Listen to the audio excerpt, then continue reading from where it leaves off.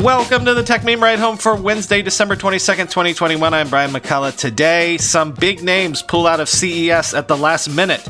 TikTok is now the most popular destination on the internet. Justin Kan's new NFT platform got hacked before even launching. Why my beloved Arsenal is in trouble for offering fans tokens. And Elon Musk comes out swinging against both Web3 and the metaverse. Here's what you missed today in the world of tech. So, are we still doing CES? Amid COVID-19 concerns, Meta, Amazon, Ring, and Twitter have all officially canceled their in-person CES plans, while T-Mobile and AMD, among others, plan a limited presence, and others are saying they are monitoring conditions right now and will still reserve the right to possibly pull out. Quoting Bloomberg, "The Consumer Electronics Show put on by the Consumer Technology Association is still scheduled to get underway in early January, but efforts to return to normal after an online-only event this year have been hindered by the raging Omicron variant." Other companies had already been planning primarily digital showcases. NVIDIA, for example, said it was, quote, cautious from the start and that its press conference is virtual only. AMD said it is attending, but only with a limited presence. Samsung, a key partner at CES, said Tuesday it was, quote, closely monitoring the current health situation and planning to take appropriate measures. Its next steps could include, quote, a smaller delegation on site and the strengthening of online experiences, the company said. Several technology-focused publications, including The Verge, Engadget, TechCrunch, and CNET, said that they are not sending reporters to Las Vegas to cover the conference. The CTA, though, has no plans to cancel the in-person conference. The group has touted the number of companies attending, as well as its updated safety protocols, including optional daily testing for COVID-19. Gary Shapiro, the group's longtime president, responded to questions with a statement saying that more than 100 government officials are scheduled to attend the conference. He also pointed to continued attendee and company registrations, end quote. Which, I mean, I get it. The whole conference and live event industrial complex was just stirring back to life, so this is sort of an existential thing for folks like the CTA. But even if I could attend, I didn't get tickets this year, so I wasn't going to attend anyway, and of course I can't now. At this point, I don't think I would, and I don't say that just to be glib. It's just, I mean, Davos just canceled, and look, in COVID times, January is maybe the worst possible month to hold a conference. I think this tweet from Andy Boxall sums up my thinking because I do love CES. Quote, I really feel bad for the CTA. It had no choice but to press on with CES 2022, but that doesn't make it an event I'd rush to attend. Like last year, I will miss being there, seeing everyone, and trying new tech, end quote.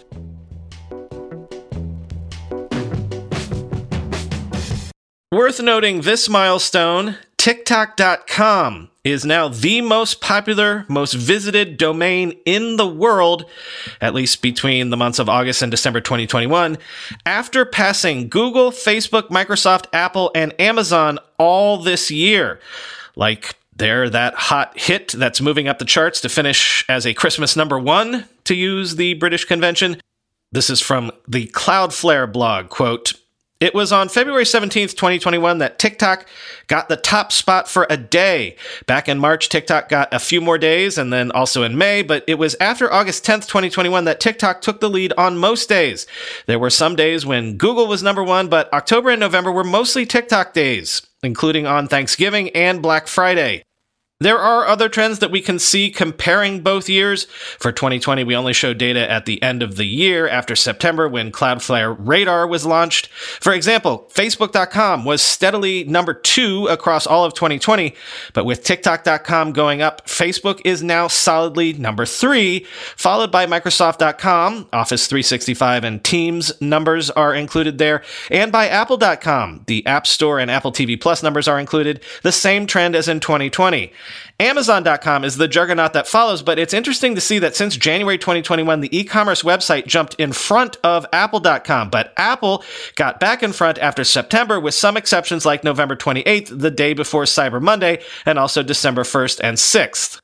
Another trend is that Netflix surpassed Amazon in December 2020, especially around Christmas week. On some days around 2020's Christmas, Netflix was even higher than Apple, in at number 4.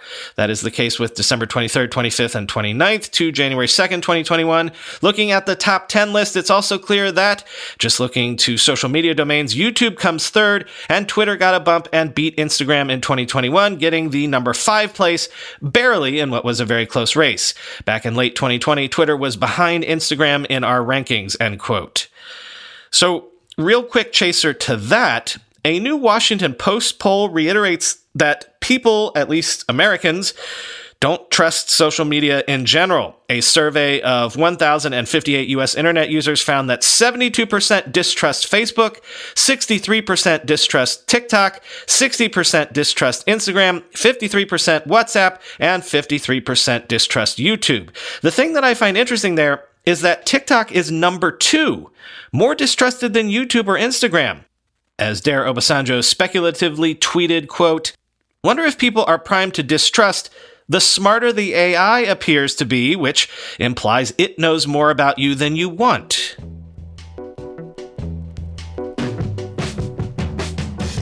An announcement bot for Justin Kan's NFT platform Fractal was hacked by a scammer who made off with about $150,000. And this all happened before the startup had even launched its platform. Justin Kan, of course, is one of the founders of Twitch. Quoting TechCrunch, "Despite billions in VC investment, many Web3 crypto platforms are still pretty hostile places for users new to the crypto world. Case in point today, Justin Kan's NFT platform Fractal suffered a security breach when a scammer hacked the announcement bot for the startup's Discord, which sent out a fraudulent link to the platform's more than 100,000 users, urging them to pay up for a new NFT.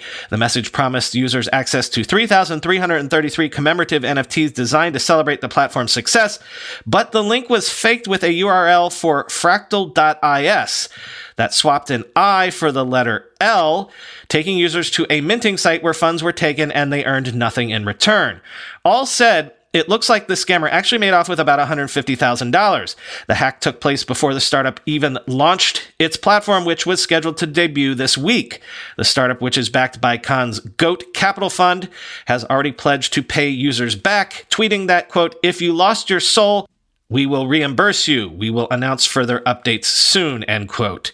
By the way, Sol is referring to the Solana token here. These attacks aren't particularly unusual, incidentally. Another Solana-based project called Monkey Kingdom was hacked just hours earlier for more than $1.3 million worth of cryptocurrency. Both attacks taking place over Discord suggest that the chat platform also has some work to do when it comes to authenticating users, end quote.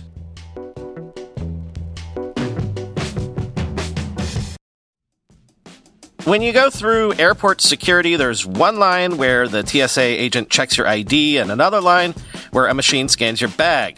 The same thing happens in enterprise security, but instead of passengers and luggage, it's end users and their devices. These days, most companies are pretty good at the first part of the equation where they check user identity, but user devices can roll right through authentication without getting inspected at all. In fact, 47% of companies allow unmanaged, untrusted devices to access their data. That means an employee can log in from a laptop that has its firewall turned off and hasn't been updated in 6 months, or worse, that laptop might belong to a bad actor using employee credentials. Collide finally solves the device trust problem. Collide ensures that no device can log into your Okta-protected apps unless it passes your security checks.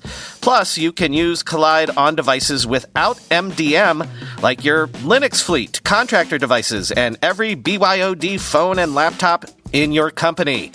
Visit collide.com/ride to watch a demo and see how it all works. That's KOLIDE.com/ride, collide.com/ride. How do you make a password that's strong enough so no one will guess it, and it's impossible for you to forget, and do it for 100 different sites, and make it so everyone in your company can do the same without ever needing to reset them? Sounds impossible unless you have 1Password. More than any other product I've ever told you about, I can vouch 1,000% for 1Password. I can't live without it. 1Password makes strong security easy for your people and gives you the visibility you need to take action when you need to. Any device, anytime, 1Password lets you securely switch between iPhone, Android, Mac, and PC with convenient features like autofill for quick sign-ins. All you have to remember is the one strong account password that protects everything else. Your logins, your credit cards, secure notes, or the Office Wi-Fi password. 1Password's award-winning password manager is trusted by millions of users and over 100,000 businesses from IBM to Slack. It beat out 40 other options to become Wirecutter's top pick for password managers. Right now, my listeners get a free 2-week trial at onepassword.com/ride for your growing business. That's 2 free weeks at onepassword.com/ride. Don't let security slow your business down. Go to onepassword.com/ride. This one is obviously right up my interest alley because I'm a huge Arsenal supporter myself. But the UK's ad regulator has banned 2 ads by Arsenal Football Club promoting its Socios-based fan tokens, saying the soccer club, quote, failed to illustrate the risk of the investment, quoting the BBC.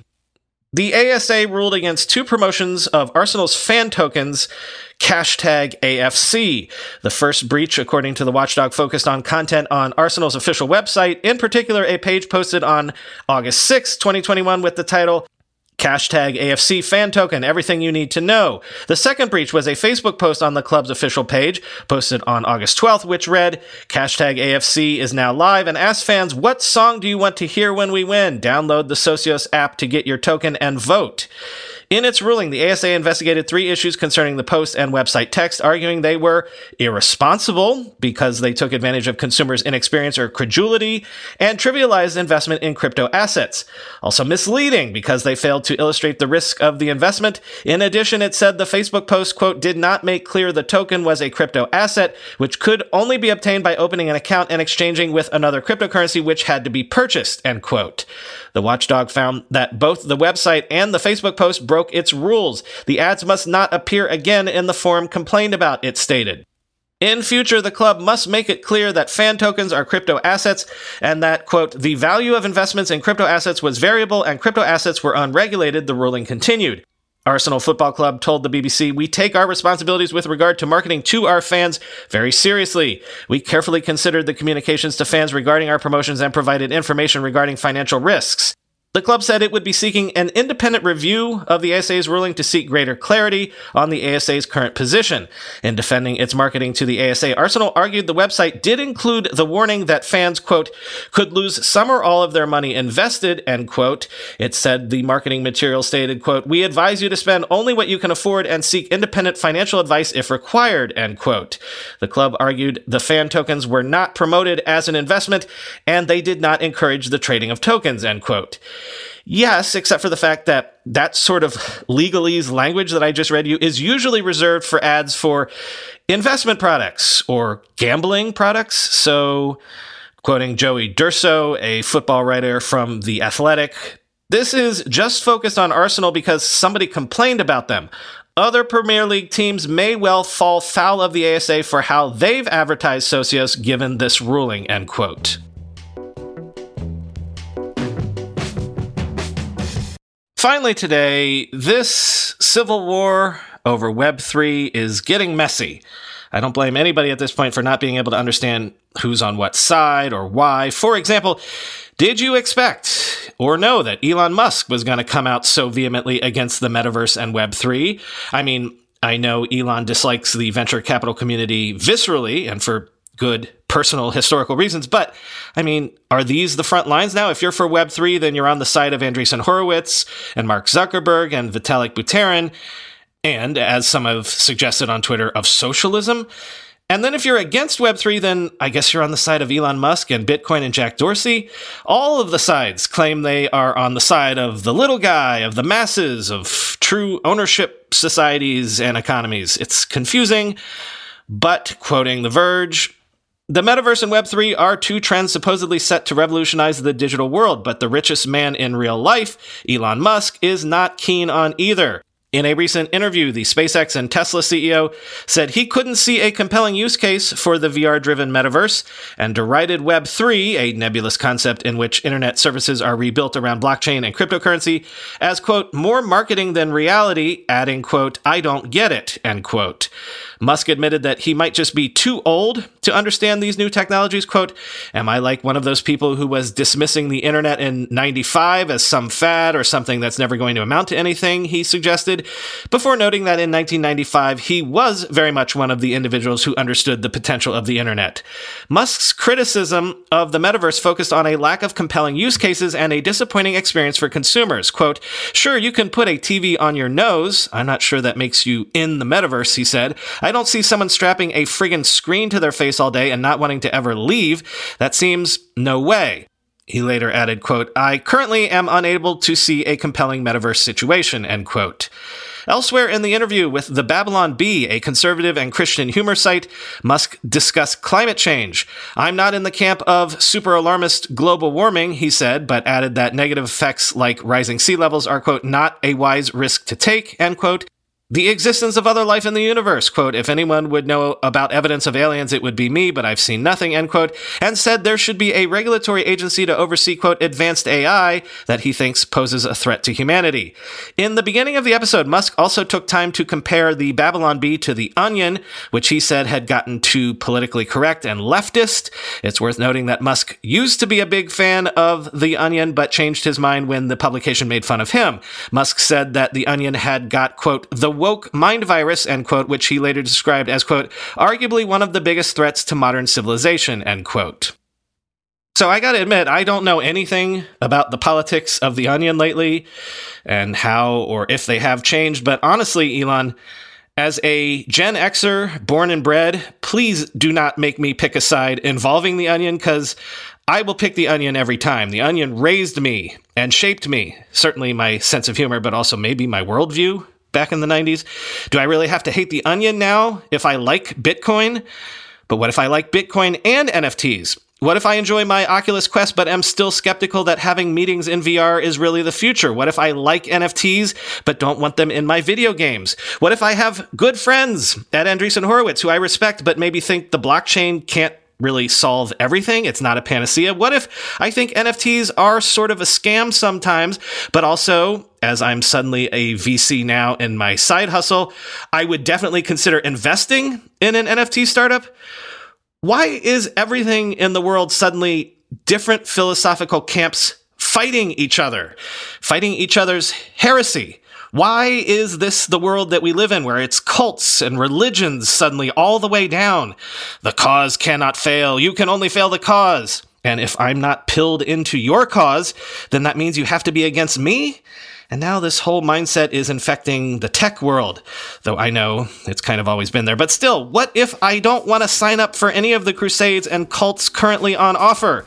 What if I'm just good living my life? This is all so very exhausting and also possibly very, very stupid.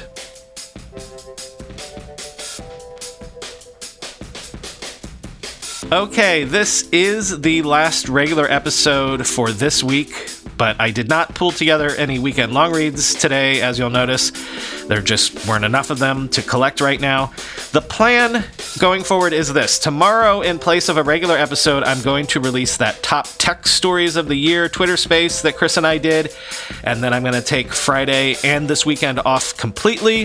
There will be a new episode on Monday. That will be the first new episode coming after tomorrow's, though that episode on Monday might be an hour or two late. Sorry about all this. It's holiday hours on the podcast, I guess.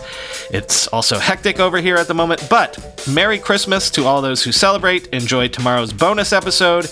Talk to you on Monday, and as ever, but especially this week, be well, everybody.